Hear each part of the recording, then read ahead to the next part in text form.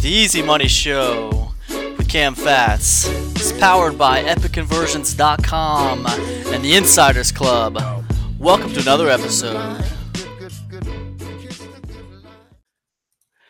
Hey, what is up? What is up? What is up? This is Cam Jennings, aka Zero Fats, aka Cam Fats, coming at you on behalf of Epic Conversions and the Epic Conversions Insiders Club. Welcome to another episode of the Easy Money Show. Hope everybody's doing amazing this fine Tuesday evening. It is about 9:30 p.m. Eastern Time in this great sunny state of Ohio. And I am happy to be here. I hope you guys are doing well. Welcome to the Easy Money Show, the place where we are generally aware that people make money online. And we even talk about it sometimes. So I want to get this episode started off. By talking about a question that I hear a lot in the internet marketing space. And that question is, how do I start? How do I get started? I don't know where to start. There is so much information out there. There are so many different strategies and so many different plans and so many different opinions and so many different gurus pulling me in so many different directions. I really just have no clue how to start. I think it's human nature to feel that way, especially when you get bombarded with a lot of information. And I really don't know anybody these days who's connected on the internet who's not getting bombarded with a bunch of information. I really don't. I mean, we have information bombarding us 24 hours a day, 7 days a week. It's like you can't turn around without being flooded with just a stream of information on whatever topic you choose to care about, right? Whether I care about, dogs or guinea pigs or the flood in Texas, there is a steady stream of information flooding the internet for me to consume. And that's no different if you start becoming curious about internet marketing or how to make money on the internet. It's no different. Yeah, as soon as you start looking into it, you're going to get a steady stream of information coming right at you. You really are. Just 1 second, guys. Let me just checking something here. Yeah, you're getting a steady stream of information coming right at you. So the question is, how do I start? How do I get started? And I'll tell you, I'll give you my opinion on it. I'm a guy who makes very healthy 5 figures a year on the internet, about $50,000 to $60,000 a year I make on the internet with digital products and e-learning. And I'll tell you what I think. I think that you get started in 2 ways. One of the 2 ways, all right? There's 2 ways you can choose to get started, right? One of those ways is to build an audience. Audience building, right? Audience building is key. And when we talk about audience building, just understand that your email list is the core of the audience, okay? The email is the core. But the audience building can start on YouTube. The audience building can start on Facebook. The audience building can start on Instagram. It could start on Twitter. It could start on any of these social platforms. Now, you'll notice I didn't mention blog in that. I didn't mention that the audience building can start on your blog. And I'll tell you something. I didn't mention it because I don't believe that's where the audience building starts. I don't believe that audience building starts on your blog. Right? More on that later in this episode, but I don't believe that's where audience building starts. A little bit later on, we're going to talk about blogging. I want to talk about if blogging is dead or not. We're going to get into that, but not quite yet. Audience building is one way you can get started online, right?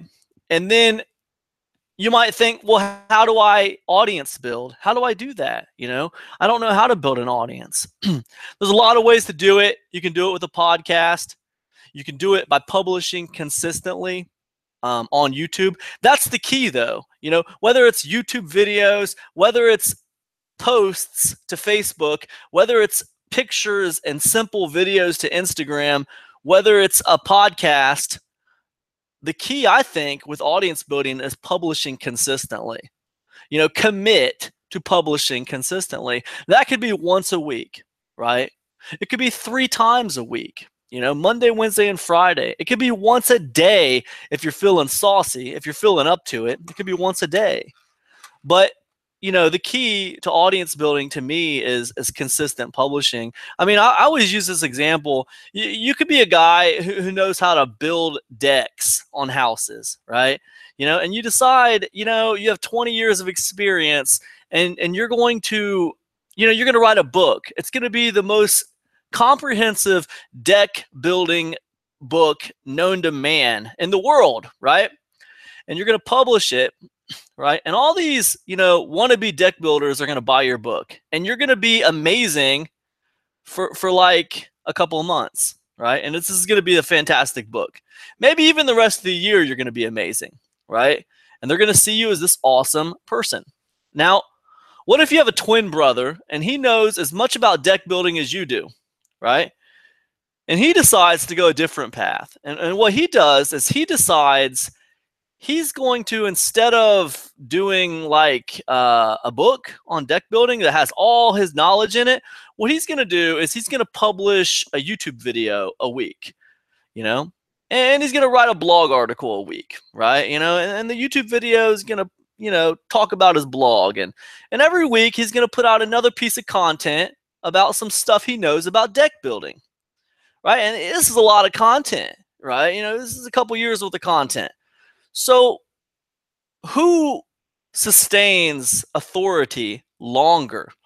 Who stays in a position of authority longer? The guy who writes the big book, or the guy who drips out small pieces of content week after week after week after week over the course of a year or two?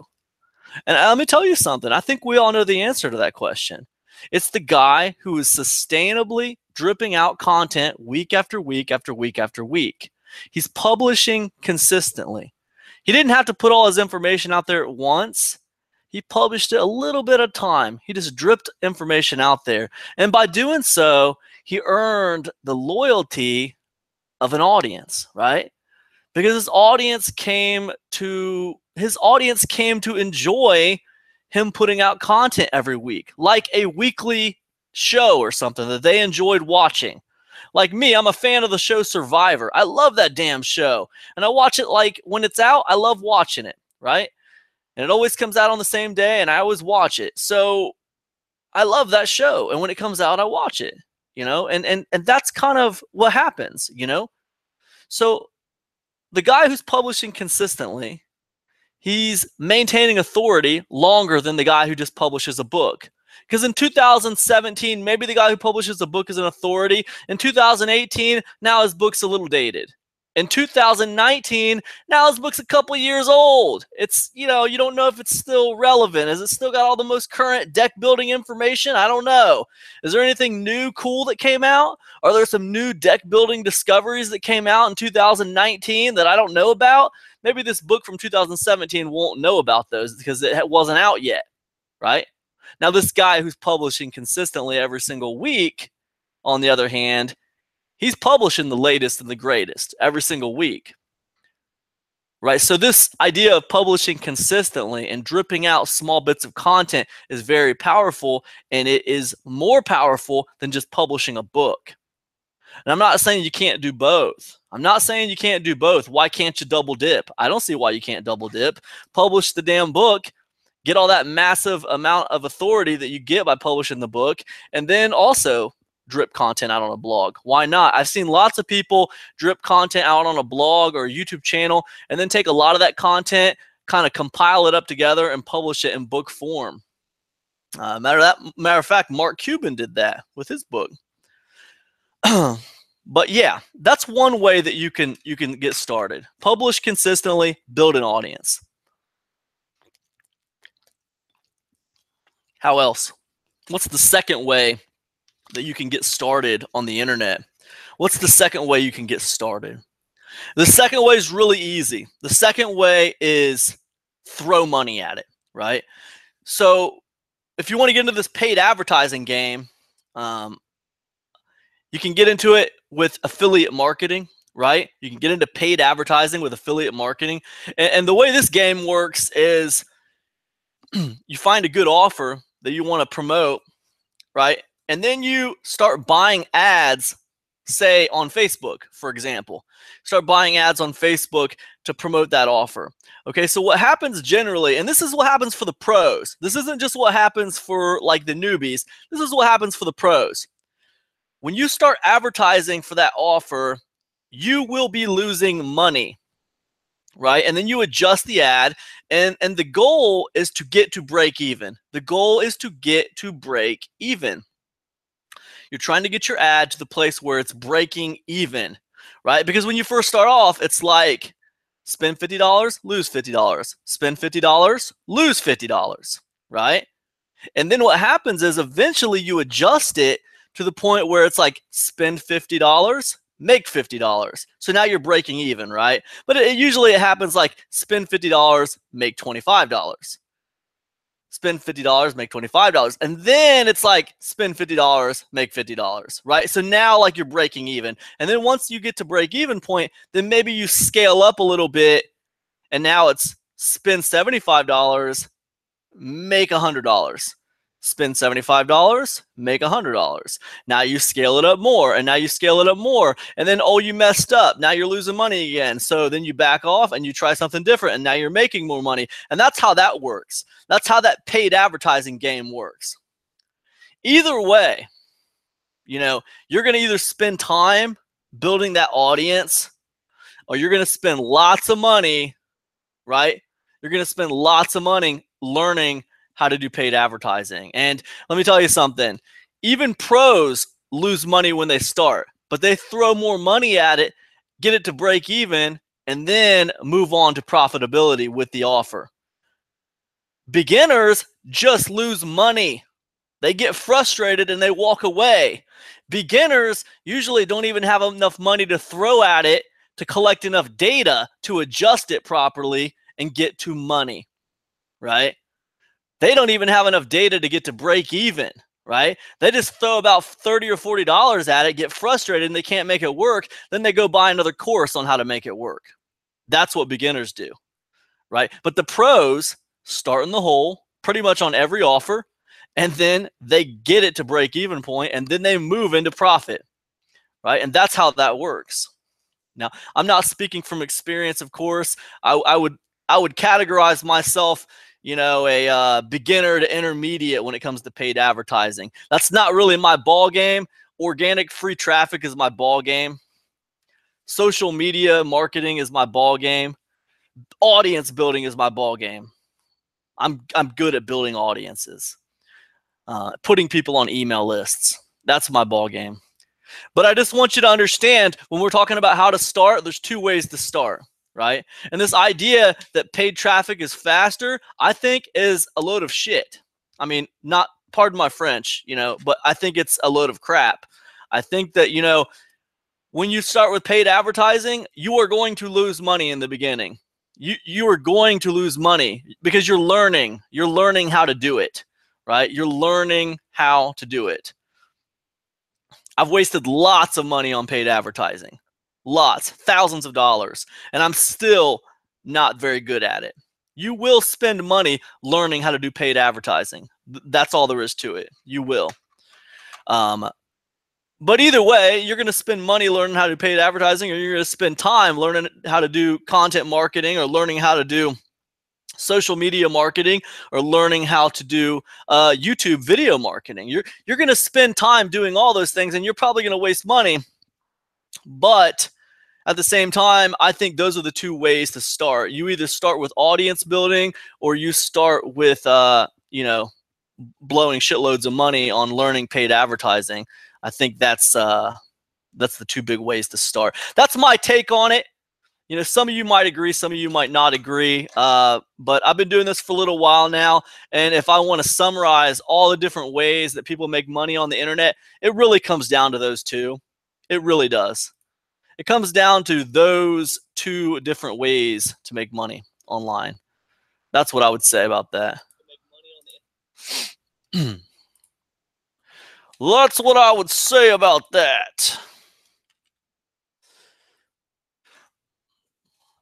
I'll let you guys know that the show tonight is brought to you on behalf of the Epic Conversions Insiders Club. That's my monthly membership program. It's a discount club, free mentoring for my insiders. Once a month, we do group mentoring, right? And that's basically a Q&A powwow. I sit down with all the insiders. They ask me all the questions they want to about their businesses. I look at their websites. They ask me questions about their email marketing, whatever they got going on. I get them on the right track. It's basically free coaching for my insiders, right? It's a discount club. I aim it to be the Netflix of internet marketing. That's right. Epic Conversions Insiders Club. It's the Netflix internet marketing space, right? We drop weekly actionable content in the Insiders Club. Every week, I drop another piece of actionable content in the Insiders Club. Just put a new piece of content out this past Monday. It's every Monday, by the way. Just put a new piece of content out there on traffic driving strategy, using simple manifestos to drive traffic. Pretty nice piece of content. This Friday, we're going to be launching a new product in the Insiders Club, exclusive. It's called Shoot the Gift. It's a course on how to build an audience with a podcast. Pretty great stuff. That's dropping Friday. In the Insiders Club, we launch a new product every single month. Every single month, insiders get a new product. Okay. Little plug for the Epic Conversions Insiders Club. If you want to know more about that, check it out over epicconversions.com. You'll find it in the right-hand column called the Insiders Club. Check it out. I want to talk for a minute about YouTube. I want to talk about my experience with YouTube and what people are calling the yellow dollar sign of death. You guys know about the yellow dollar sign of death? It's a new thing going on with YouTube. It's been coming up. Yellow dollar sign of death. So how this works is when you monetize a video on YouTube now, it'll be a green little dollar sign, right? But sometimes the green little dollar sign very quickly will turn into a yellow dollar sign. And what that means is your video is not showing ads because it has been identified that it is not ad friendly, right? So what happens is basically, you might or might not know this, but YouTube has an artificial intelligence. Not trying to go all science fiction on you guys. I'm not trying to get all Skynet here, but it's the truth. YouTube has an artificial intelligence. It's constantly learning and it's making changes. Sometimes it makes mistakes. Sometimes they fix the mistakes, sometimes they don't. So why is this here? Why is this yellow dollar sign of death here? Because what it means is whenever you have that yellow dollar sign on your videos on YouTube, you're not going to be making money on those videos. Not like with AdSense, not with ad revenue, right? You're not going to be making money with ad revenue on those videos, right? So I'll tell you something. The way that works is this. I think it was last year, maybe, a lot of advertisers started pulling out of YouTube. They started getting frustrated with YouTube. They started pulling out big time, right? Big time advertisers started pulling out of YouTube. They were boycotting YouTube. YouTube was losing millions of dollars, right? So as a result, to kind of like lure those advertisers back, YouTube really started cleaning things up. They really started, training their artificial intelligence to kind of really cater to certain kinds of videos. Excuse me. Now, when this yellow dollar sign of death started popping up, now you have content creators who are like, whoa, they're losing tons of money, right? Is what it boils down to. Because you got to understand, there's YouTube content creators out there that are not marketers, right? There's marketers out there that suck at YouTube, and then there's YouTube content creators out there that suck at marketing. Well, there's YouTube content creators out there that suck at marketing who have like millions of subscribers. And like they were doing really well with YouTube ad revenue, right? But the problem with that is ad revenue is inconsistent. Now, anybody who's watching my channel who's a marketer understands that. Ad revenue is inconsistent. That's not a good way. It's not a good business model. It's too inconsistent. It's not sustainable. You don't know what it's going to be from 1 month to the next, right? It's not sustainable. It's not a good way to earn a living, right? There's better ways to earn a living, especially when you've built a brand on YouTube, right? But anyways, a lot of these content creators were, making lots of money with ad revenue. I mean, and you will make lots of money when you're getting millions and millions of views every day, right? But when this yellow dollar sign of death started coming around, like people start getting hit because that artificial intelligence, it wasn't always doing things right? It was just like taking, it was basically, man, they needed a surgeon's knife, and what they got was a cannon. I'll put it that way. They needed a surgeon's knife to find the videos that were not advertiser friendly, and what they got was a giant cannon to just take giant shots at all these content creators and all these videos. When I started doing this podcast, in fact, every single one of these episodes were coming out not advertiser friendly. Now, what I noticed was after a few days, some of them would come back to being advertiser friendly. So it'd kind of like fluctuate on and off, and it was almost like the artificial intelligence was, it made its mind up about something, and then like it came back to it and it kind of second guessed itself or something. It's really kind of weird. I put in for a manual check. I wanted a manual review of some of my videos because I was like, hey, this is crazy. This is advertiser friendly. There's nothing wrong with this video. But in order to get the manual review, your video has to have at least 1,000 views within the last 7 days. So good luck with that. But anyways, that's my experience with the yellow dollar sign of death. Here's what I'll tell you guys about YouTube. Okay, number one, YouTube is a more competitive environment than it was a few years ago when I started. YouTube is a harder environment to make ad revenue on than it was a few years ago when I started. Right? It's a harder platform to make ad revenue on than it was when I first started. If you want to get paid with Google AdSense in the front of your videos, it's a little harder to do that now, okay? Because you got to pay a lot more attention to that yellow dollar sign of death. You got to pay a lot more attention about what you're putting in your videos, right? They're looking for certain kinds of videos to put their ads in front of, right? And YouTube's becoming more picky about what kind of videos that is. But guys, that is not why any of you should be on YouTube. And all these YouTube content creators out there who are not marketers and they're just making all their money off of ad revenue, they're fools. They are absolute fools, right? And I'm just going to say it like it is. They are absolute fools. Listen, there's no reason why under the sun why anyone should have 5 million subscribers on a YouTube channel and can't figure out how to make that into more money than just what you get with ad revenue. It's absolutely ridiculous. 5 million people have subscribed to your channel, found your content interesting enough to subscribe to it and come back for more. And the only way that you know how to get paid is by having commercials in the front of the video. It's amazing to me.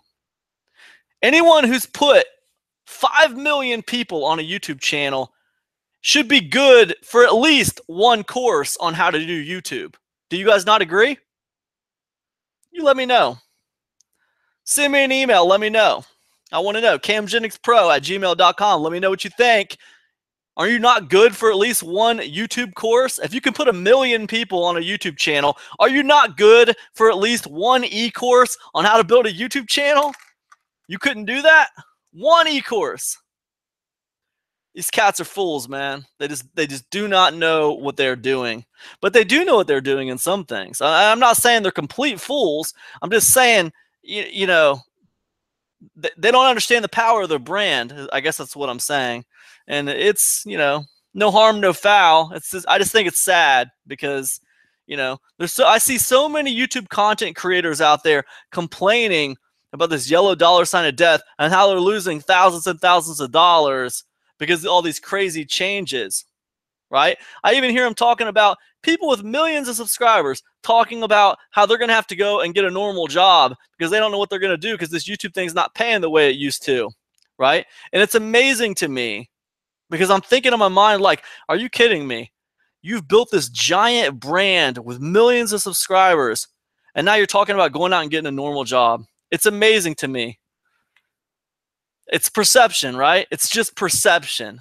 You don't understand what you have. You don't get it. I remembered when I worked at a normal job, and if you would have said, Cam, dude, we need to come up with $1,000 in 2 days, I would have said, well, damn, man, I don't know where I'm going to get that kind of money. I mean, I don't know who I could borrow it from. I'm going to have to borrow it from somebody. I don't have that much money I can't come up with $1,000 in 2 days. And now if you said, Cam, we need to come up with $1,000 in 2 days, I will say, okay, let me see. I'm going to reach out to my email list and I'm going to run a sale on a product, or I'm going to find a really good affiliate product to promote, and I'm going to reach out to my email list and I'm going to reach out to my audience and I'm going to sell a product, and we'll make it happen, right? But there's a paradigm shift that's required to make that jump, because the Cam that worked at a job didn't understand how that was possible. It was not fathomable, right? But the Cam of today sees it as just something that can be done. It's like going outside and starting your car. You just have faith that it's going to start when you go out there. But yeah, I couldn't connect those dots back then. And it's amazing. And I think a lot of these YouTubers out there that are dealing with this stuff can't connect those dots right now. It's amazing, they figured out how to put millions of subscribers on a YouTube channel, but they haven't connected those dots. They haven't made that paradigm shift to being true entrepreneurs, to being true marketers. And I think the reason why is because YouTube's easy. It's easy, man. It's easy to put a video on YouTube and hit a button that says monetize. That's easy. It's a lot harder to create something and sell it, to figure out how to sell it, right? You never had to learn those skills. So it's just a different skill set, right? It's a different skill set. Now, I know I'm ranting on a little bit about this YouTube thing. I get it. I'm ranting and rambling on. But here's what I want you guys to understand. Although I know that the climate on YouTube is different now, I get it. I get it. It's a little bit weirder of a climate. It's a little bit harder to make money with ad revenue. There's a little bit more competition. Let me tell you guys something. None of that stuff matters. All right? Here's what matters about YouTube. It is an audience building platform. It's an audience building machine. I mean, when the hell in the history of the earth has anyone ever said, hey, you want a TV show? Here you go. It's free. Just start it up and start publishing. You can have a TV show. There you go. Do whatever you want to do. It's never been possible in human history just to get a TV show handed to you. You get the keys to a TV show handed to you. You can make it about whatever you want. And guess what? Everyone's on YouTube. It's like the largest website in the world. It's the most visited. It's the most popular website in the world. It's second only to Google. And Google's a search engine. It doesn't count. It's just a portal to other websites. YouTube's not a portal to other websites. It's a place where people actually hang out and stay, right? So YouTube's number 2 and Facebook's number 3. I mean, damn, whatever you wanted to make a YouTube channel about, whatever you wanted to make a television show about, your audience is already on YouTube. You don't have to go out and find them. They're already there. They're already there. All you have to do is publish consistently. And that's it. That's it. So when we talk about, you know, publishing consistently, that comes back to that again. YouTube is fantastic, guys. Don't discredit YouTube. Don't think you've missed the boat on YouTube. Don't think that ship has sailed. That's complete nonsense. Complete and utter nonsense. It's an audience building machine, right? If you have the balls to put yourself on video, you should have a YouTube channel right now if you want to be a marketer. That's just the way it is. Just the way it is. That's all I'm going to say about it. I want to talk to you guys about some ideas for starting an online business. Kind of had a theme this week of just how to start and stuff like that. I got a lot of questions in my email inbox about how to get started. So I kind of wanted to theme this show around, getting started and stuff like that. But anyways, I was reading this article about starting an online business. I thought I'd read some of them to you. So here's 25 businesses that you can start for less than $100. You guys tell me if you're ready. Robert Miller's asking me where my Boston hat is. You know what? I got my Boston hat right there. Right there. I got the wrong hat on. I got the dragon hat on tonight. I'm wearing the dragon. You don't want to know what that symbol means. It means the dragon. I've been working on my house all week, man. I bought a house a few weeks ago, and I'm learning all this crazy home repair stuff. Man, I'm redoing the bathroom. I was rehabbing my bathroom, ripping out the walls, taking out all the tiles. My wife wants a new everything in the bathroom. It's insane. So I'm learning how to do everything. I'm learning how to do everything in the bathroom, and I'll be damned if I didn't slice my finger open on one of those ceramic tiles. If you're in the bathroom and you're trying to take out some ceramic tiles, let me tell you something. Those ceramic tiles are sharp. They are sharp as hell, man. You better wear some gloves, and you better be careful, because those damn ceramic tiles will cut you, man. They will cut you. There's no doubt about that. There's no doubt about it. All right, let me tell you guys about this. Let me tell you guys about these business ideas. All right. Excuse me. All right, these are business ideas that you can start for less than $100. All right. First one is ClickBank e-products. Right. Start a digital product business with no investment. Doesn't even take you $100 to start in a digital product business. Guys, I run a digital publishing business. This is legit. This is a legitimate way to make money, all right? Digital publishing is huge. It's on the rise. It's on the rise. More and more people are getting comfortable with e-learning. People would rather learn things on their computer than go to conventional schools, to go to colleges. More people are going to be learning on their computers. That's why when you go to colleges, they got all these online courses now. I bet you within 10 years, all grade school and elementary schools will be taught online within 10 years. That's a bold claim, my friend. I'm making it right now. I'm not saying it's good. I'm not saying I like it. I'm just saying I think that's where we're headed, man. I'm just saying I think that's where we're headed. I'm not saying I like it. I think it's kind of creepy, to be honest. I think it kind of sucks. But, I mean, it's okay. It's cool. I mean, but I just think that's where we're headed, man. Think about it. Think about it for a second.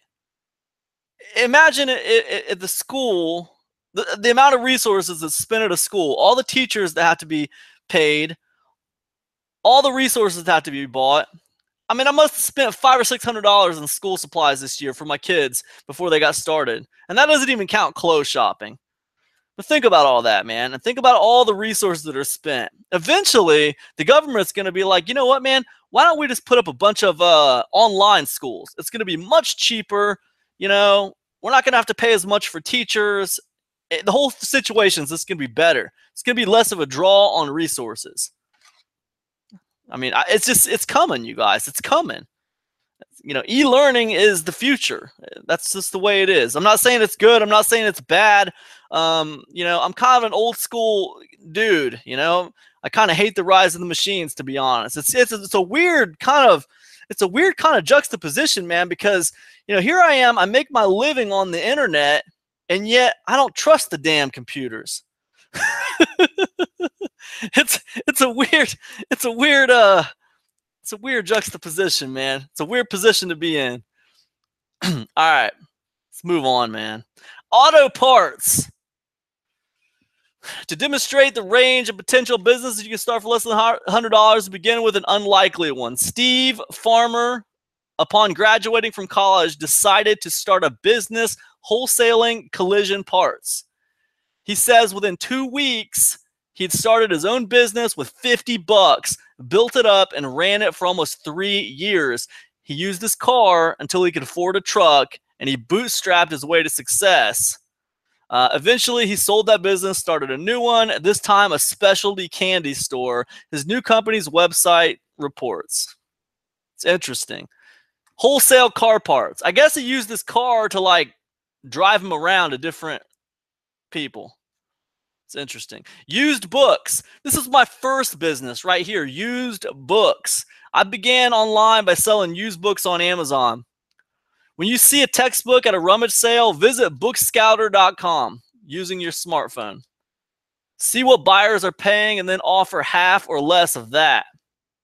The big margins are in textbooks, but online buyers accept many types of used books and offer pay for shipping with a printable label. Retailing them yourself on Amazon is another option. On the Abundant Wife website, one woman tells of selling books from around her house for $371.14 on Amazon. Good way to start with nothing. Once you learn the market, you can parlay your profits into expansion, perhaps doing some online arbitrage by buying cheap used books from eBay auctions, selling to the big online vendors. Yeah, that's legit, man. You can make good money with used books. I'll tell you a couple things about the used book game. Textbooks are seasonal. Textbooks are seasonal. People buy textbooks at the beginning of the quarters, beginning of the semesters. 2 times a year at the beginning of the semesters is when people get hot and heavy into the textbooks, right? There's a lot of great, man. I mean, look, you can go to thrift stores and you can go to garage sales and find textbooks. You got to look for the right edition, man. They come out with a new edition on those textbooks every couple of years. But if you look at that edition of the book, you can kind of see all the previous editions and you can see how frequently they're coming out. If you can see they're releasing a new edition like every 3 years, and you can see, okay, this edition was released a year and a half ago, okay, you got the most current edition, okay? But the value plummets when they release a new edition. I mean, damn textbook will be worth $300, and then as soon as it comes out with a new edition, now it's worth like $3. It's ridiculous. It's ridiculous. Yeah, it's like an artificial market. It's inflated from colleges and stuff. So, but it's cool though, man. Another thing that has value when it comes to used books is hymnals. If you're ever out at like garage sales, or if you're ever out at like thrift stores or rummage sales or whatever, and you find some hymnals, like some church hymnals, those are worth money, man. I would sell hymnals all day long. I bought a church library one time, folks. I was on Craigslist. Craigslist is a great place to buy used books if you're looking. It depends on where you're at. I mean, everywhere is different, but I was scoping Craigslist every day when I was selling used books.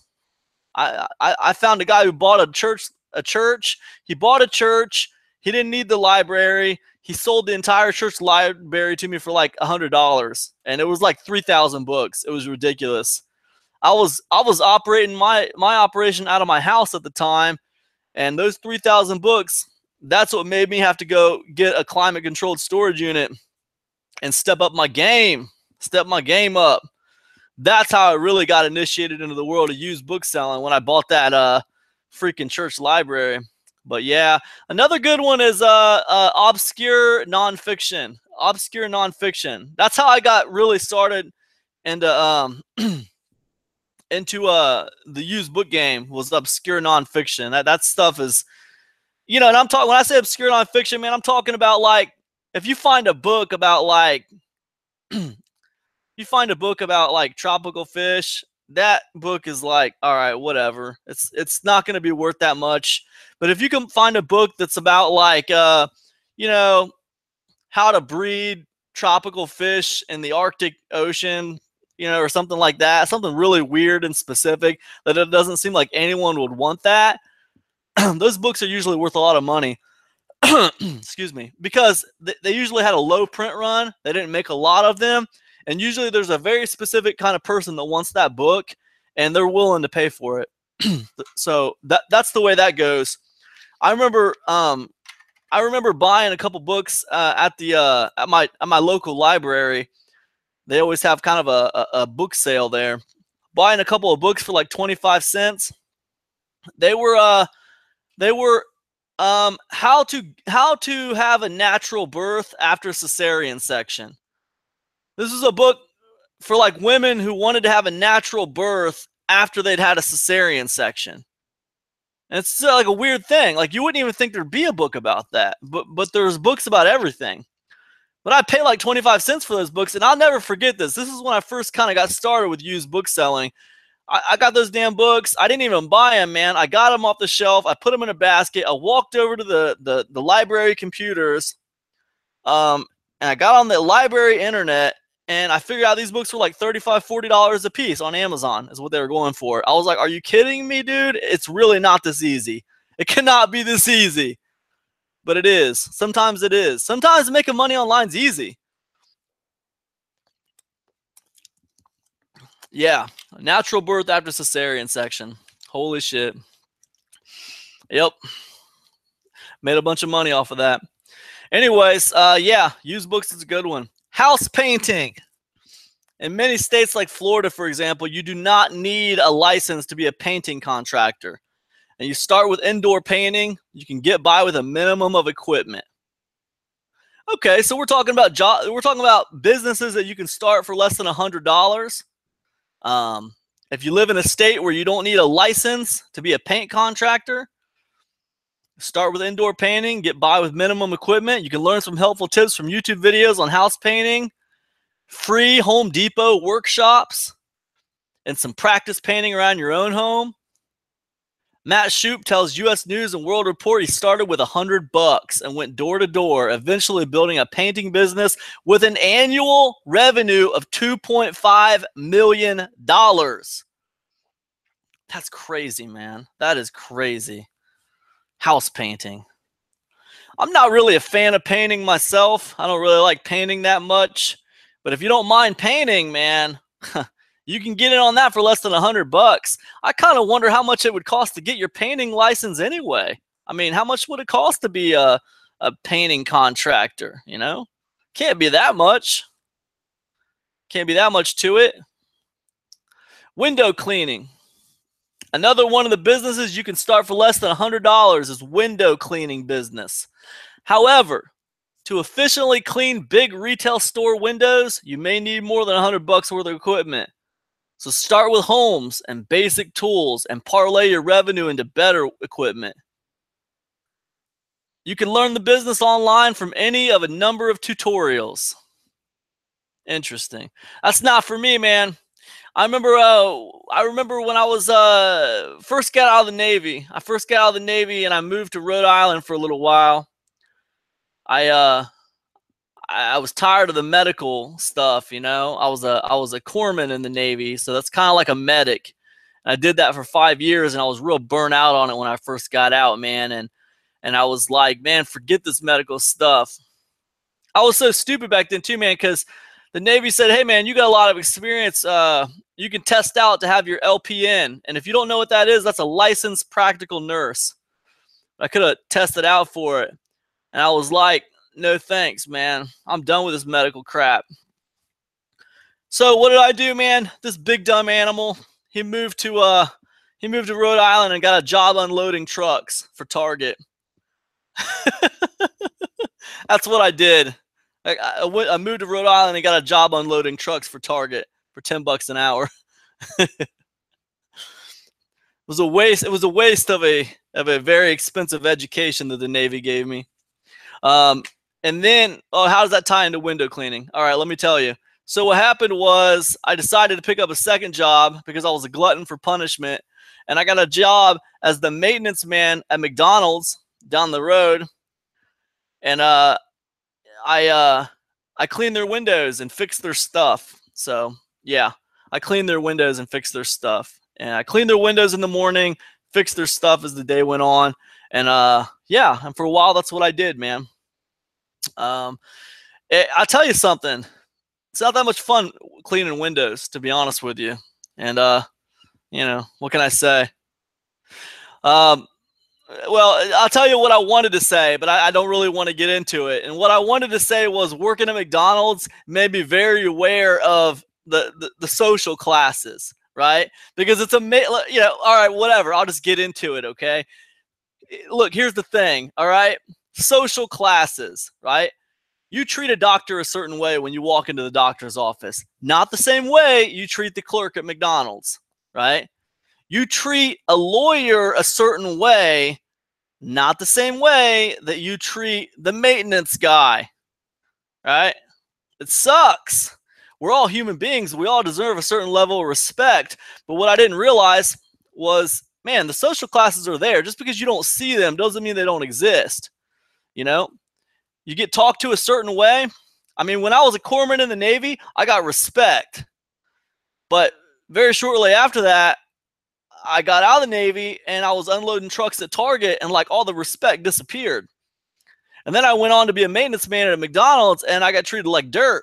And I was like, are you kidding me? I mean, I still had the mentality of a guy who saved lives. But here I am washing windows being treated like dirt. So it's like this social class thing going on.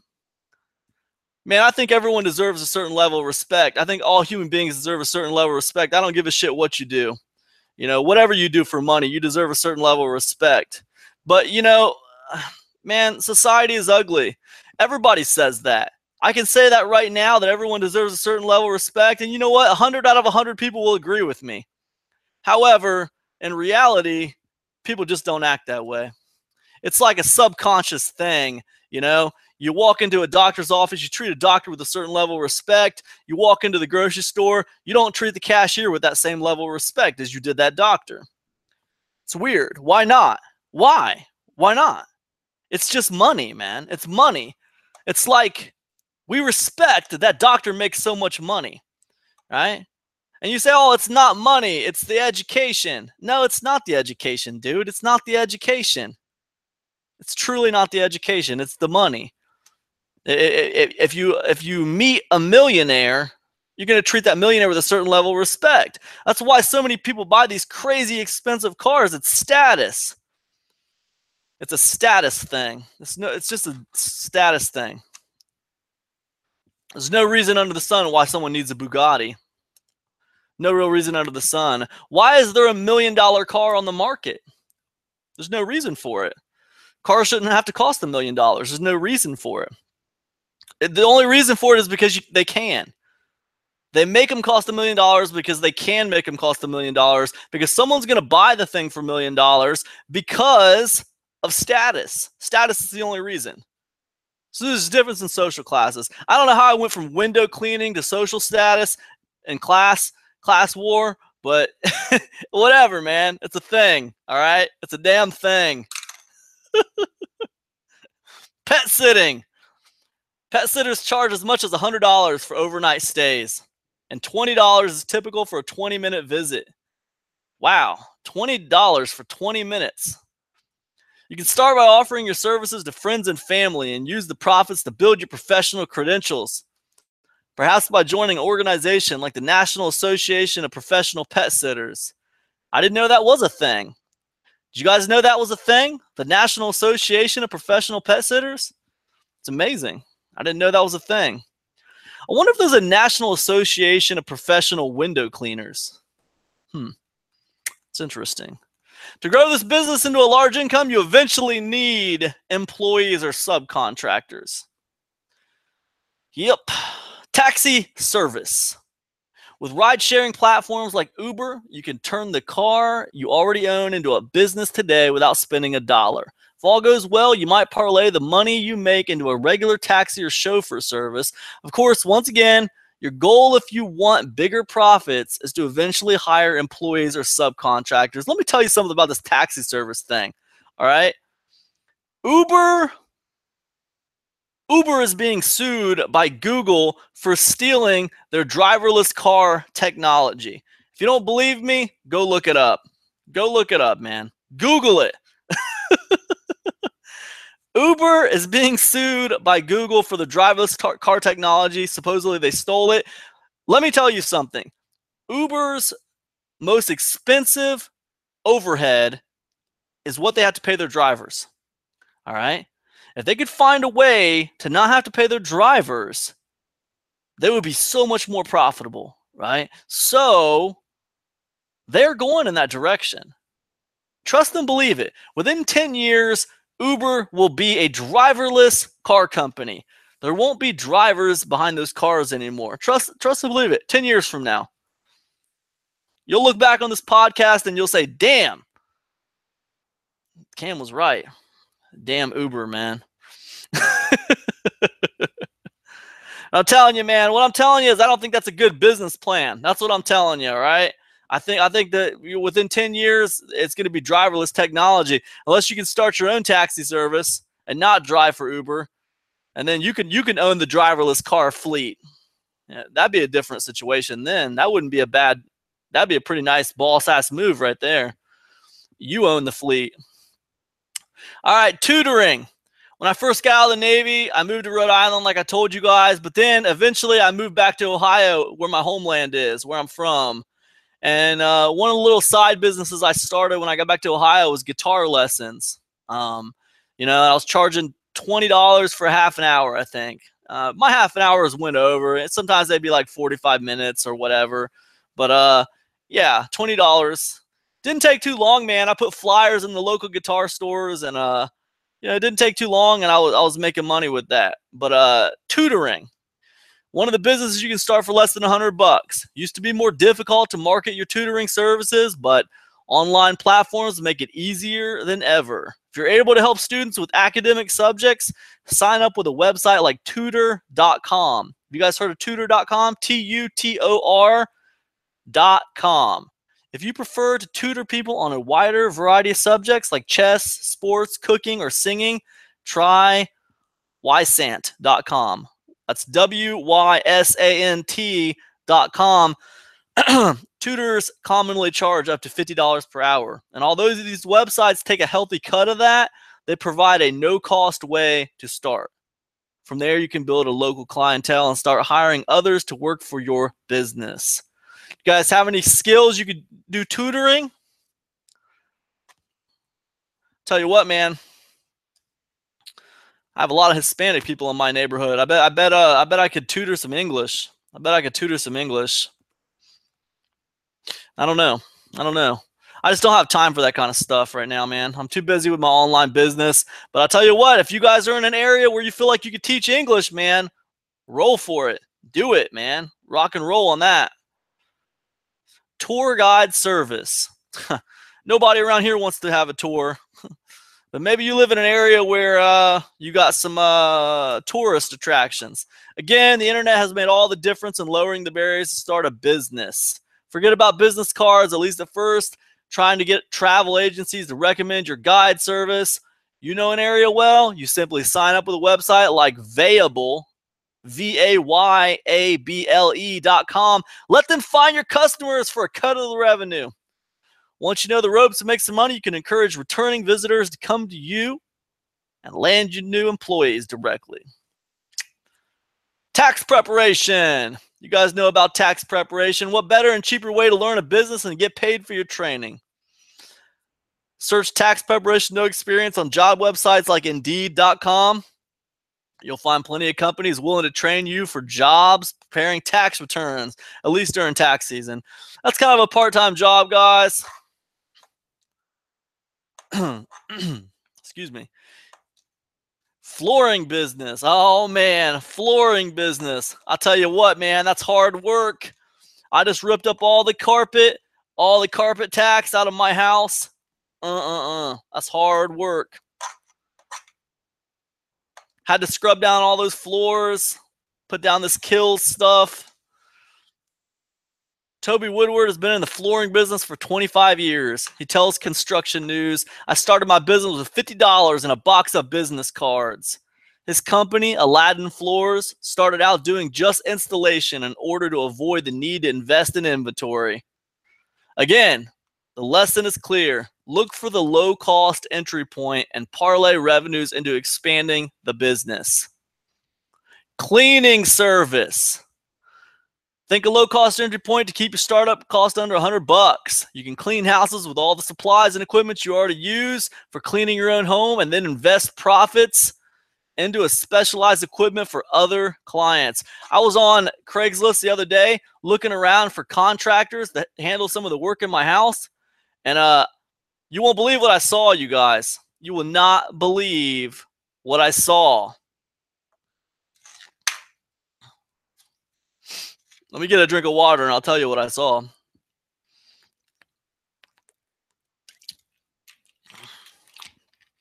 Sexy maid service. I saw a sexy maid service on Craigslist, man. So the way it works is you hire this lady to come out to your house and clean your house, and she's wearing a really like sexy, skimpy outfit. I thought it was weird, man. I thought it was really weird. I didn't know what to think of it. I was kind of wondering how that worked. Is she supposed to clean the house? And like, do you look at her? Is that what it's all about? Do you just kind of sit there and look at her and like, kind of perv out on this girl while she's cleaning your house? Or are you supposed to like just kind of pretend like she's not there and just not think about it, not notice it, just let it go? I'm trying to figure it out. I should have pulled it up, man. I should have pulled it up. It was like sexy maid service, you know, to clean your house and fulfill all your cleaning fantasies or something. I don't know. I don't know what that means, man. All your cleaning fantasies. Sexy maid service. I was thinking about it, though. I wasn't thinking about doing it. Listen, I can only handle one woman in my life. That's it. I can't take any more women in my life. I don't understand how these guys cheat on their wives, to be honest with you. I don't understand how they do it. It makes no sense to me. I mean, one's enough. That's what I tell my wife all the time. One's enough. I'm good. I'm good on one. One's enough. Flea market vending. Flea markets are alive and well in many places around the country, and you can locate the ones closest to you with an online guide. To start on a budget, find a market that lets you pay for a space by the day, often less than $20.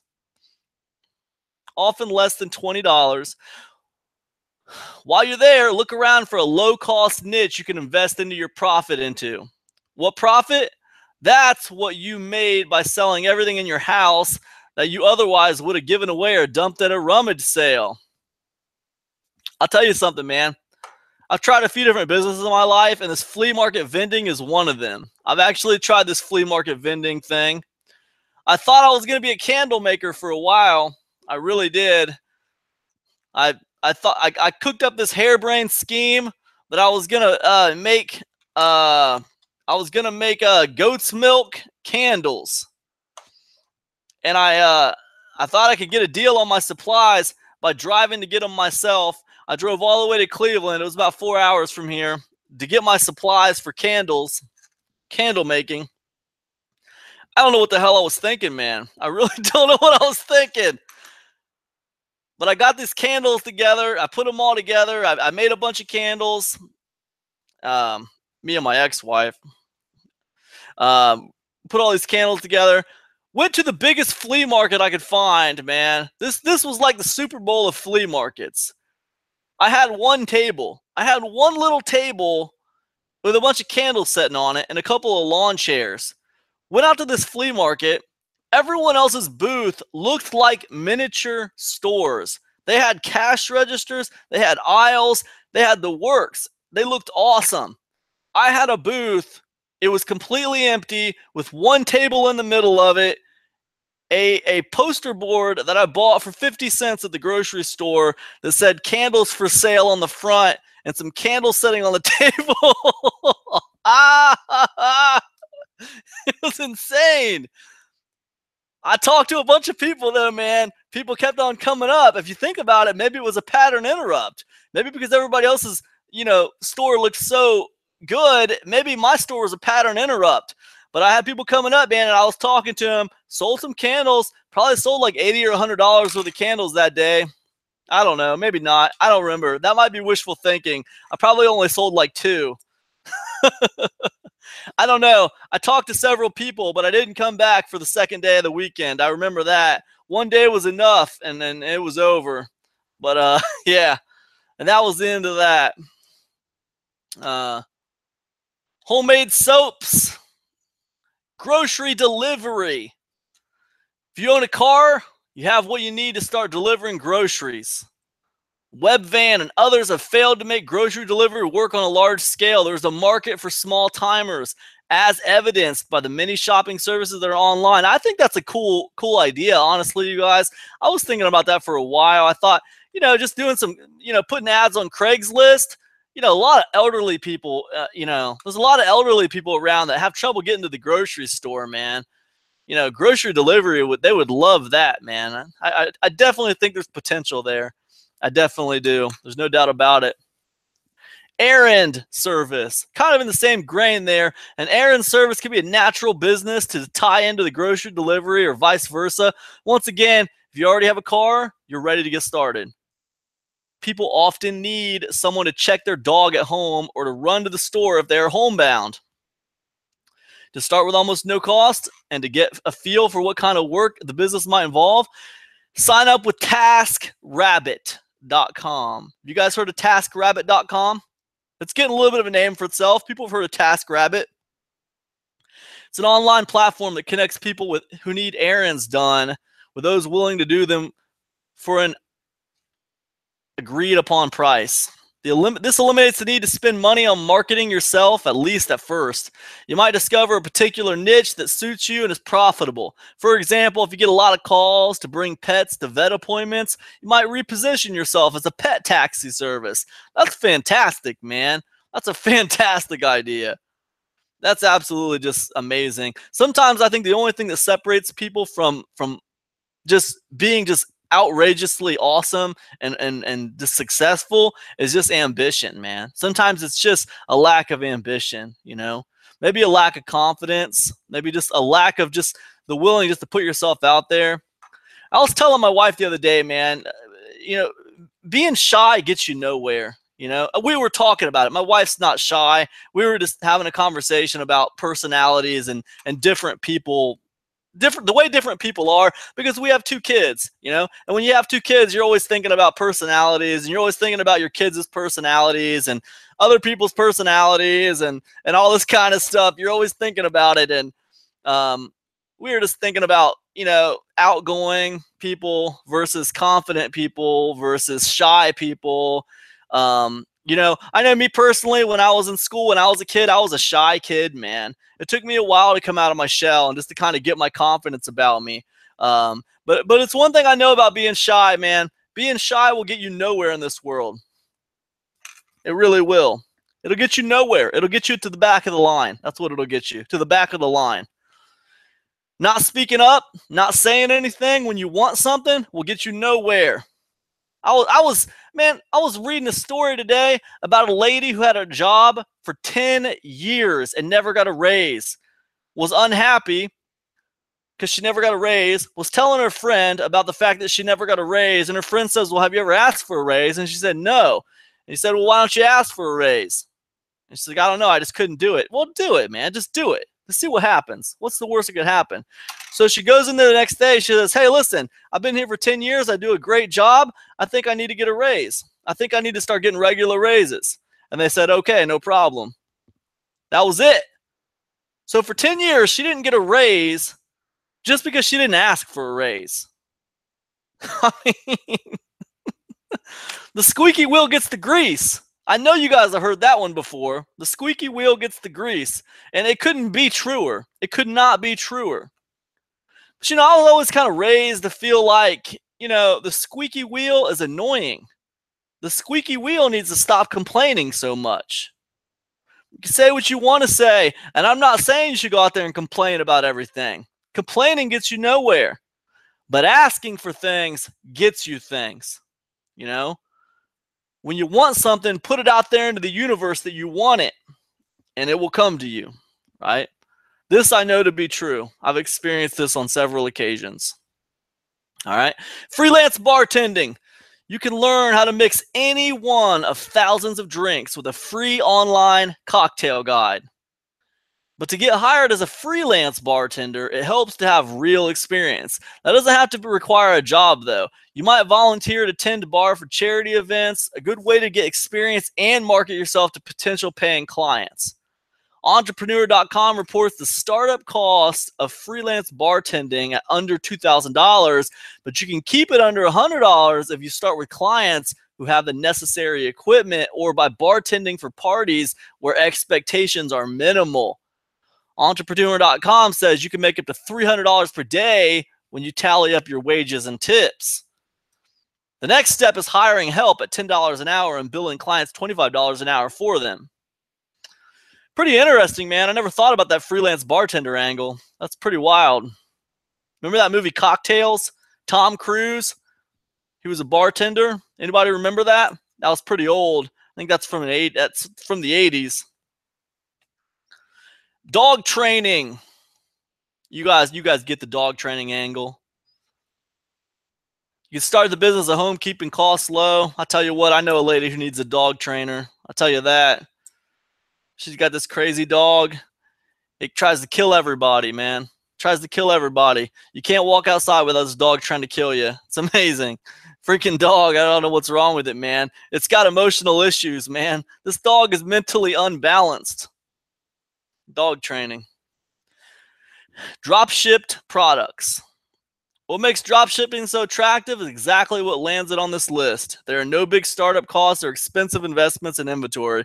You can sell products online, collect payment, pay suppliers, and let them send out the products, even using your company logo if you like. There are many drop ship product suppliers online. Some provide a variety of products, or if you're going to specialize in one product or product line, you can locate a manufacturer that drop ships. Just do your research and be sure you find a reputable company. A website is one way to make sales, although not the only way. You can also sell on auction sites like ebay.com. Guys, listen, let me tell you something. This drop shipping thing, there's more to this. All right, that little paragraph right there, it doesn't go into all the nuances of drop shipping, right? There's a lot of scammy shit out there when it comes to drop shipping. If you want to get into drop shipping business, you got to be careful who you're dealing with. There's I'm not going to go into that too much. That could be an entire podcast in itself, this whole drop shipping angle. Just be careful out there. I've done some videos on drop shipping in the past. Be careful with the drop shipping thing. There's a lot of scams out there. Be careful with the whole like fake goods stuff too, man. I remember I was trying to really get hot and heavy into hats, like baseball caps, like snapbacks. I was trying to get hot and heavy into them. I was going to order a bunch, and they were fake, man. They were fake. There's a lot of fake goods out there, and that kind of goes hand in hand with the drop shipping. And if you're thinking you're going to drop shipping and send it right to Amazon or something, you got to be very careful to make sure those goods are not counterfeit. And also, a lot of drop shipping companies out there that you find on the internet, they're not true drop shipping companies. They're middlemen. They're taking a small little cut. They're not true drop shipping companies. Usually, to do true drop shipping, you need a wholesale license. You need a wholesale license. You need a license to buy things at wholesale, first of all. And then you got to find a company that, generally to really do good drop shipping, what you want to do is you want to make a couple of orders first with the company. A couple of wholesale orders first, see how things go. And then once you start to build that relationship with the wholesaler, then start talking about drop shipping, right? That's kind of the way to go about that. What you have to understand, sometimes these companies will cut you out, man. they'll just start competing with you on the platform. So it can be kind of competitive. You got to be careful with drop shipping. Social media management. Social media management. Now we're getting into the real stuff now, man. Businesses need help managing their social media presence. In particular, they need to tweet on Twitter and post on Facebook in order to raise awareness of their social companies and promote their products. You may already know how to use these and many other social media platforms.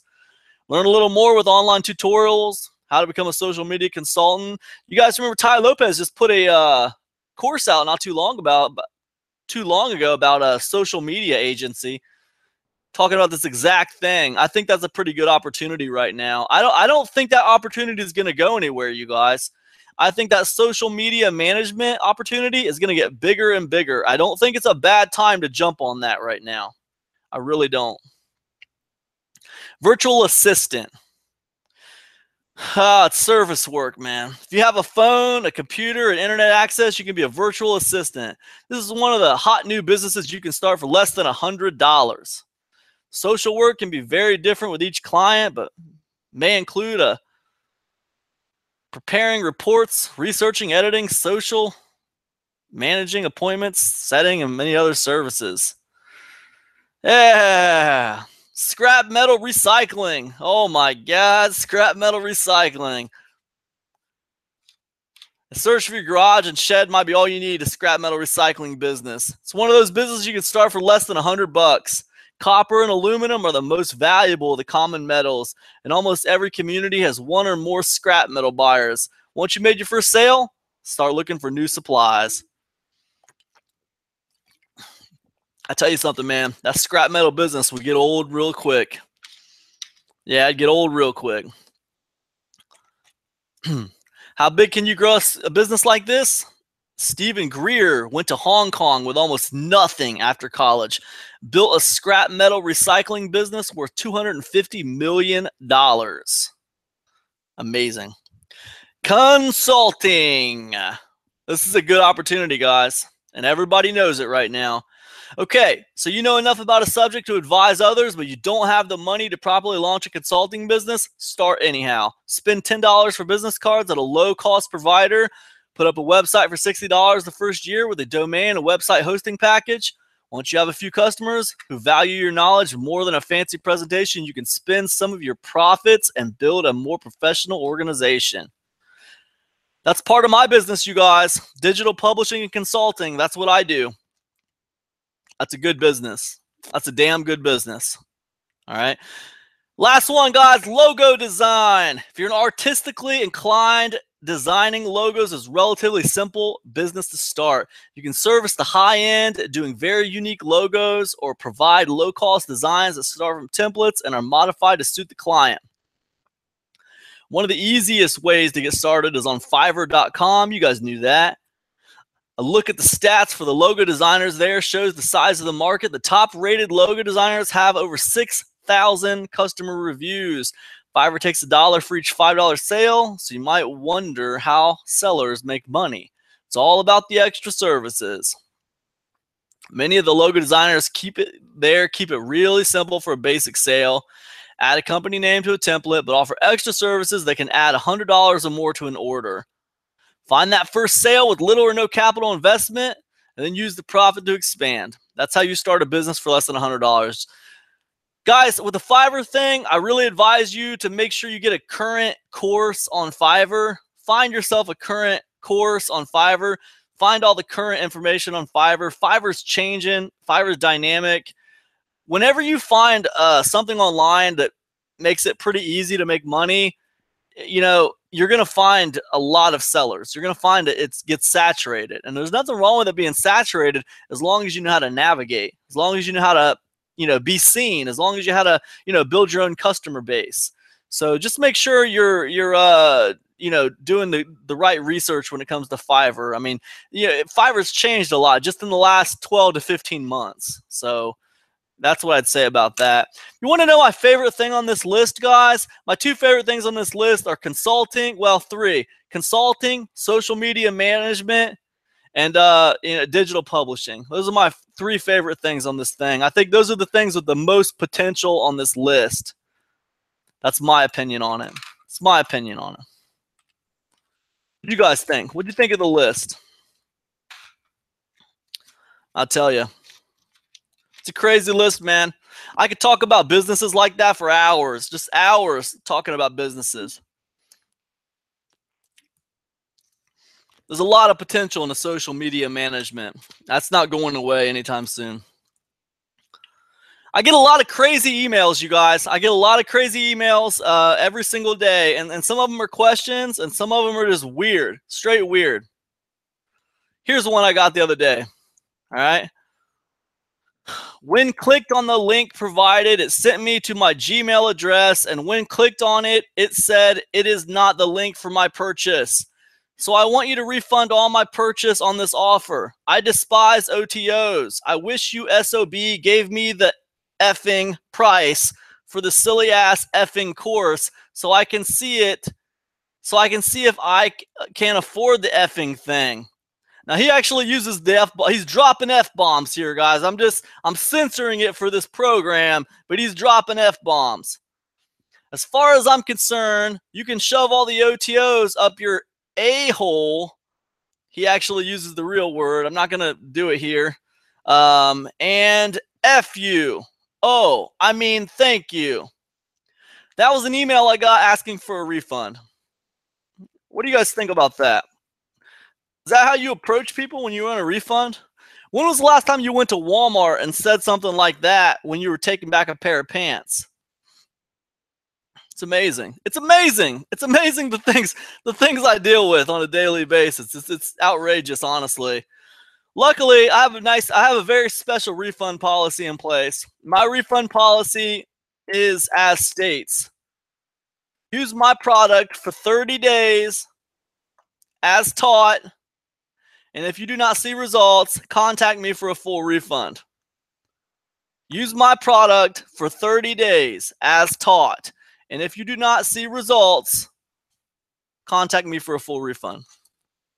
This refund policy has saved me from so many fools like this one right here. So many fools. People who buy products and want refunds within 2 hours. You know, it's like, look, I got a refund policy in place, right? Some people just want to see what's in the box. Some people just want to see what's in the box.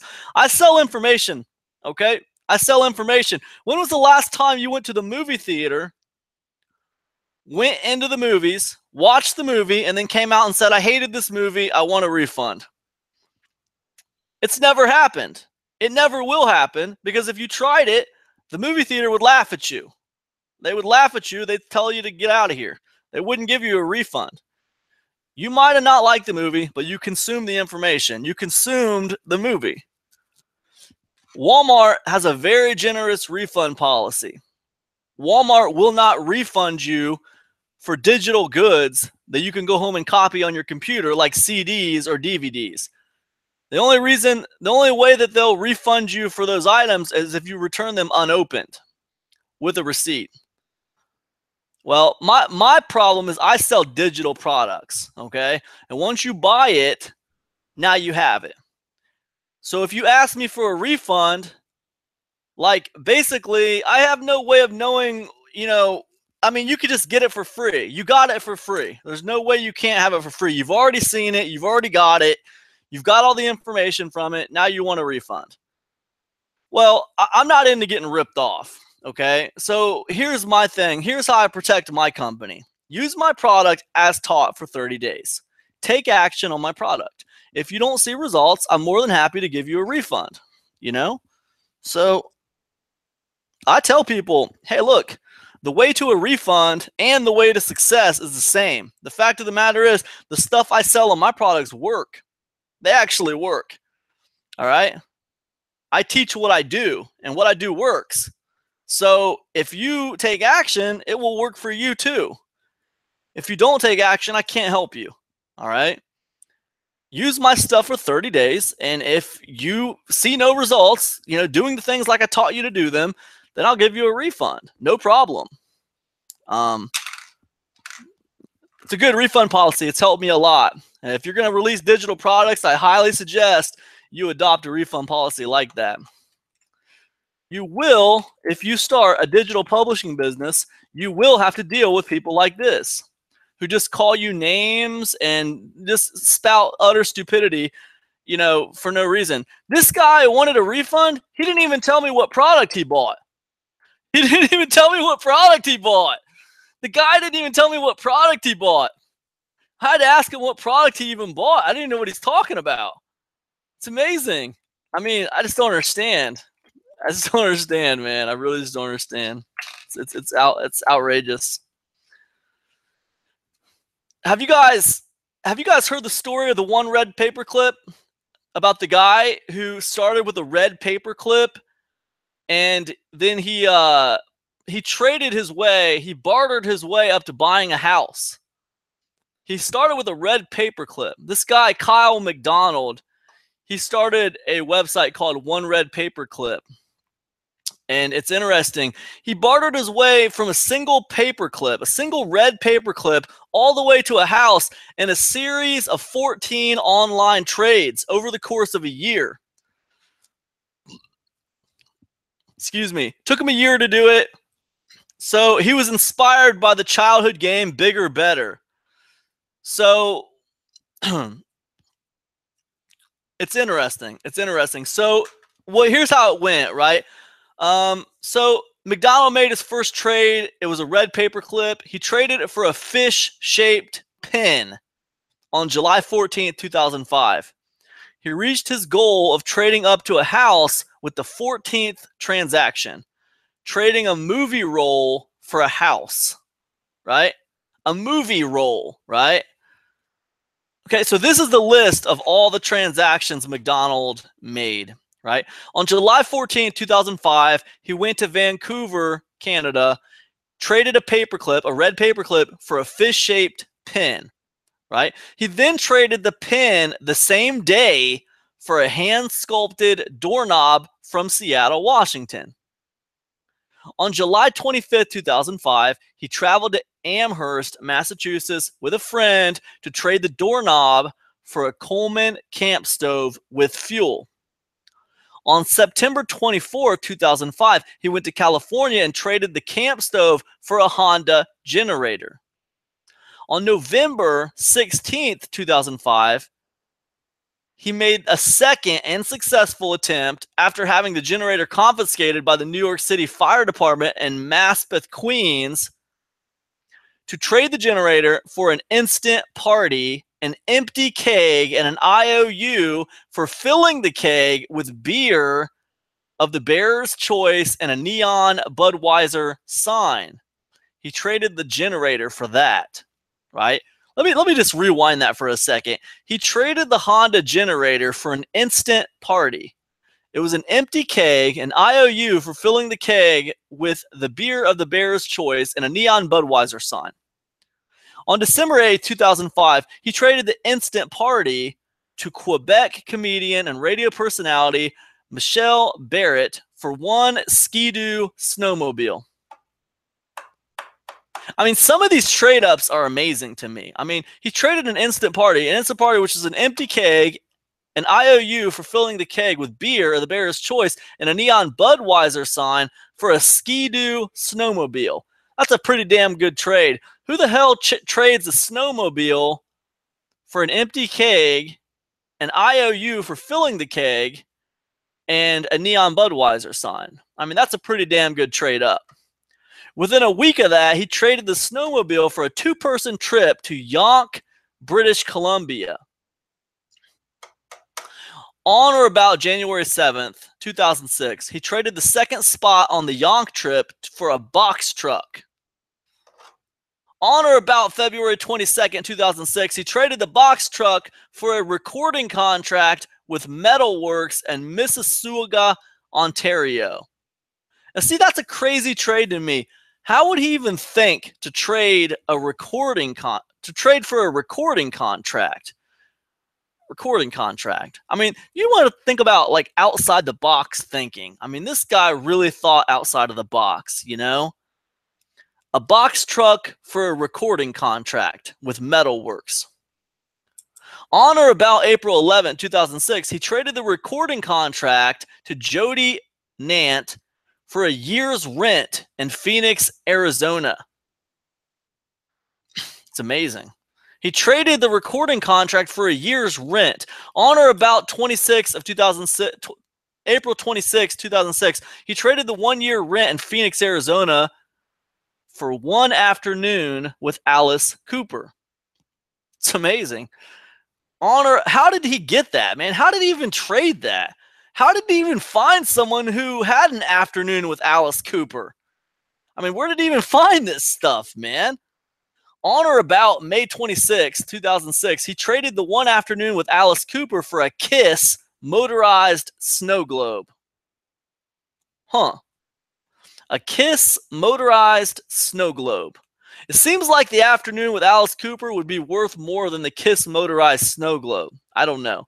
On or about June 2nd, 2006, he traded the Kiss motorized snow globe to Corbin Bernsen for a role in the film Donna on Demand. How did he get that? I mean, how do you trade a role in a film? I mean, I don't understand. How the hell? Well, maybe Corbin Bernsen must be the director of the film. So he traded the motorized snow globe for a role in the film Donna on Demand. On or about July 5th, 2006, he traded the movie role for a 2-story farmhouse in Kipling, Saskatchewan. It's amazing. It's absolutely amazing. So he went from a red paper clip all the way up to a house in less than a year. Pretty awesome, man. Pretty awesome stuff. You guys are just now tuning in. You are listening to the Easy Money Show. Cam Fats, aka Zero Fats, aka Cam Jennings. It's brought to you on behalf of epicconversions.com and the Epic Conversions Insiders Club. That's the Netflix of the IM space, where you can get free mentoring. We do a free coaching call once a month in the Epic Conversions Insiders Club. We give out weekly actionable content. We drop a new piece of actionable content every week. We drop a new product in the Insiders Club every single month. If you want to know what that's like, check it out at epicconversions.com, epicconversions.com. Look on the right side, you'll find the Insiders Club. Got a special deal going on right now for the next day at least the next day. You can give the Insiders Club for $1.99. $1.99 for a 7-day trial. And then guess how much it is? How much do you think it is for a new product every single month? Actionable content every single week. Monthly coaching call. Monthly group coaching call where all your questions are answered. Any questions you have, how much you think it's worth. I can tell you it's only $10.80 a month. That's how much the Insiders Club is. Over-delivering, undercharging. That's what the Insiders Club is all about. It is the Netflix of the IM space. That's what I mean it to be. That's what I mean it to be. I'm not kidding you. Is blogging dead? That's the question I have for you guys. I've had a couple of blogs in my day. The first blog I had was called The Life and Times of Zero Fats. I talked about making money on the internet, wrote articles on my blog. Second blog I had was after I closed adventuresontheriver.com, started a new blog. It was supposed to be the headquarters for my new business, Epic Conversions. The blog was called epicconversions.com. And when I first started it, I decided I was going to publish a new blog article every single week. And I was going to try to drive traffic to my blog using social media and paid advertising and guest posting and all kinds of stuff, right? Stuff you've heard a million times, right? How do I get traffic to my blog, right? But I slowly kind of started coming to the understanding that blogging in 2017 is not what it was in 2005. Let me repeat that. Blogging in 2017 is not what it was in 2005. It's not the same thing. The conversation is not on the blog anymore. I wrongly assumed that my blog was the heart of my business. I wrongly assumed that the blog was the heart of my business. It's not. It's not the heart of my business. The blog is not the heart of my business. The email list is the heart of my business. The email list is the heart of your business. All right.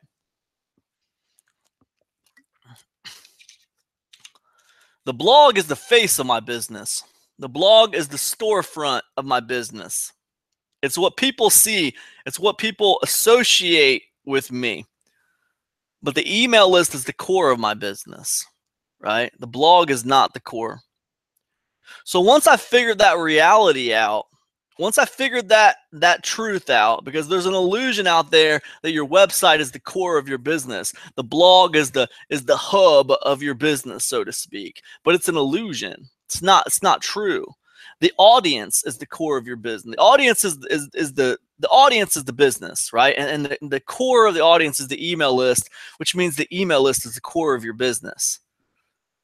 And once I figured that out, then it didn't take me that long to figure out that, like, what was fueling my blog was content, right? And what was fueling my email list was content. And what was fueling my presence on social media was content. It was the same thing. It was fueling everything. Content was fueling it all. The content took on a different meaning every place I put it. If I posted it on my blog, it was meant to pull in organic traffic and put people on my email list.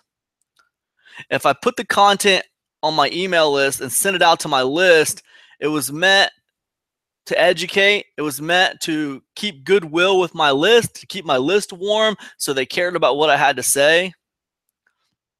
So when I did want to offer them something to buy, they'd be interested in buying it because they knew me, they liked me, and they trusted me because I fed them good content.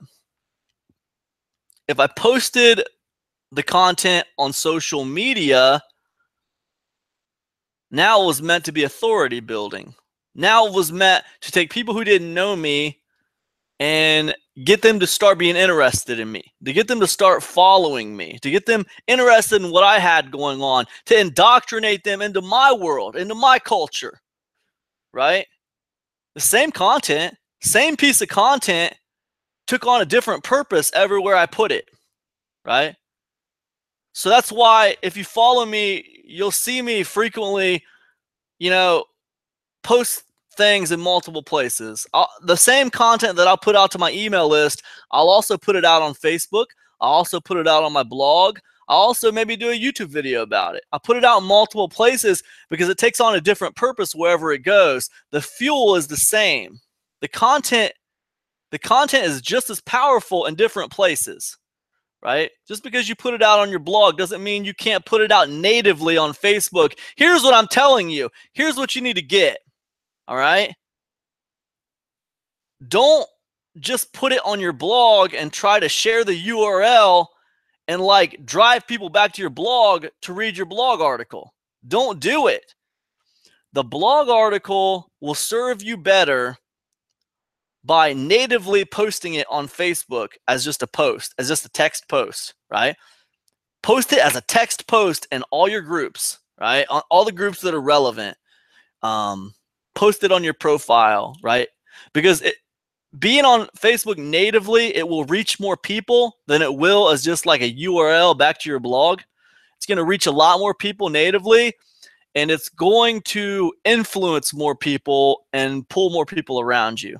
Bring more people into what you're doing, right? So when we ask the question, is blogging dead? I will say, I don't think blogging is dead. I don't think blogging is the same as it was in 2005. In 2005, the conversation was on the blog.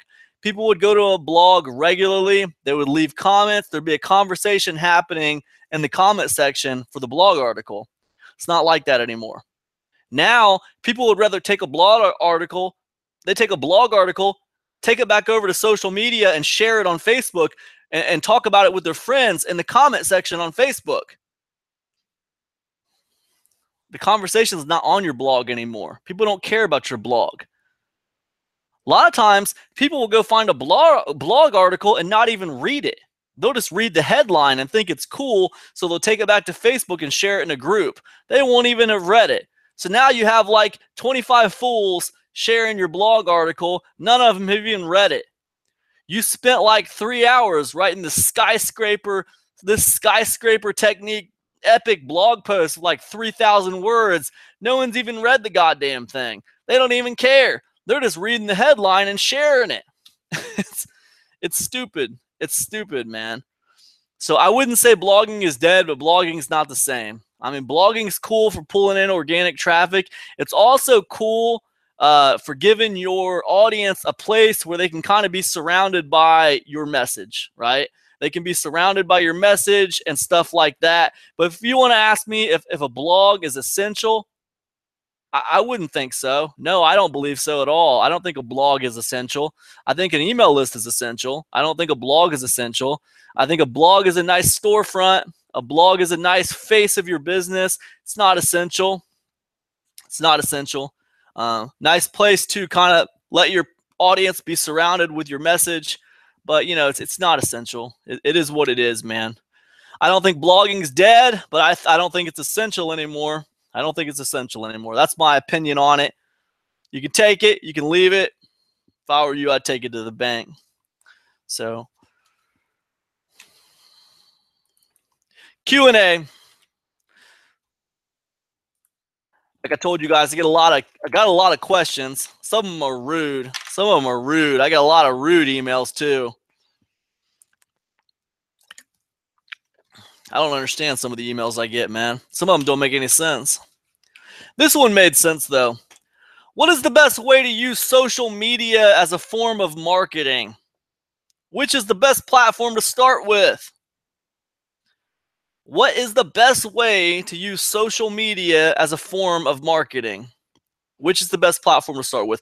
Hey, look, man, you ask 10 people this question, and I think you might get at least 7 different answers. However, I'll tell you my answer. I use social media a lot, you guys. I'm on YouTube every single day. I'm on Facebook every single day. And I'm getting into the podcasting space now. But I'll tell you something. I think the best way to use social media as a form of marketing is use it for audience building. Use these social media platforms to build your audience. Then they will filter over to your email list. They will filter over to your email list. And remember, your audience is the core. Your audience is the key, and the email list is the core. Okay, so that's my take on that. If you want to know which is the best platform to start with, well, look, I mean, I don't know if we consider YouTube a social media platform per se, but I start with YouTube. And the reason why I start with YouTube is, look, I mean, Facebook is my second one. Okay, if I'm not starting with YouTube, I'm starting with Facebook. The reason I'm starting with Facebook like that is because everyone's on Facebook, man. Everyone sees Facebook as a natural habitat where they hang out. Like most people, a lot of people who hang out online a lot, you know, they're always checking in with Facebook, right? It's like they're always checking in with Facebook. That's like kind of like a natural habitat for people. Whatever else they do online, they always come back to Facebook, right? So that's kind of like why I would say Facebook. But then with YouTube, I like YouTube better because YouTube allows you just to be the authority. I mean, people come to YouTube to watch, to learn, and to be entertained. People go to Facebook to interact, right? So there's a different mindset when people are on YouTube versus when they're on Facebook. You know, when people are on YouTube, they're watching you. You know, you're kind of in that position of authority, and if you publish consistently, you kind of move into that position of celebrity, right? That's not something you can do as easy on Facebook. All right, you just can't. You know, YouTube allows you to kind of like, it's like an audience building machine. It puts you in the position of celebrity authority. It's pretty awesome. I love YouTube. But I'll go YouTube, Facebook. That's what I'd say. Use social media as a form of audience building, and then I go YouTube, Facebook, two biggest platforms on the internet. So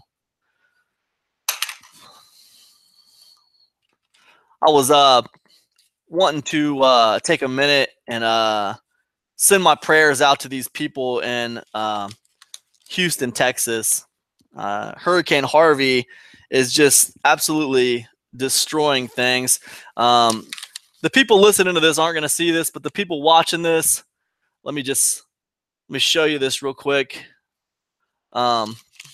This is crazy, man.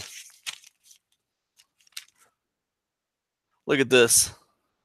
This is the people watching this. You can see what I'm looking at. It says no relief in sight, and it's a picture of a street that's filled with water. It's filled with water. There's boats. People waist deep walking through the street. I mean, it's absolutely crazy, man. It's just absolutely crazy. I can't believe it. Floodwater reached the roof lines of single-story homes Monday. People could be heard pleading for help from inside as Harvey poured on rain on the Houston area for a fourth consecutive day after a chaotic weekend, rising water and rescues. The nation's fourth largest city was still largely paralyzed by one of the largest downpours in U.S. history. And there was telling when the effects of the storm, which surged into Texas as a Category 4 hurricane before parking itself over the Gulf Coast, would let up. There was no telling. In fact, with nearly 2 more feet of rain expected on top of the 30-plus inches in some places, authorities worried about whether the worst was yet to come.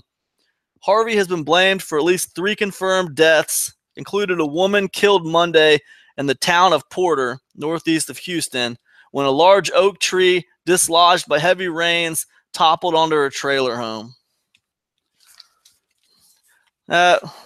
Everybody say a prayer for the people in Houston tonight. I can't imagine, man. It kind of reminds me of the freaking It kind of reminds me of the freaking Katrina thing, doesn't it? Doesn't it kind of remind you of Hurricane Katrina a few years back? Yeah, it does, man. It makes you want to become economically independent. These people are losing their lives down there. They're losing all their stuff. It sucks, man. I feel bad for them. Yeah, everybody say a prayer for those guys down there tonight. We're going to wrap it up here, guys. This podcast comes at you on behalf of epicconversions.com and the Epic Conversions Insiders Club. I want to warmly invite all you guys over to the Insiders Club. 7-day trial, $1.99. We do 1 coaching call a month, free mentoring. We drop weekly actionable content. Weekly actionable content drops inside the Epic Conversions Insiders Club. A new product drops every single month in the Insiders Club. We're going to drop a new product this Friday. It's called Shoot the Gift. You're going to love it. That's all I got. This is the Easy Money Show. I hope you guys are doing awesome out there on this fine, fine Tuesday evening. Good luck, Godspeed. Get on with it. Make some money. Peace, everybody.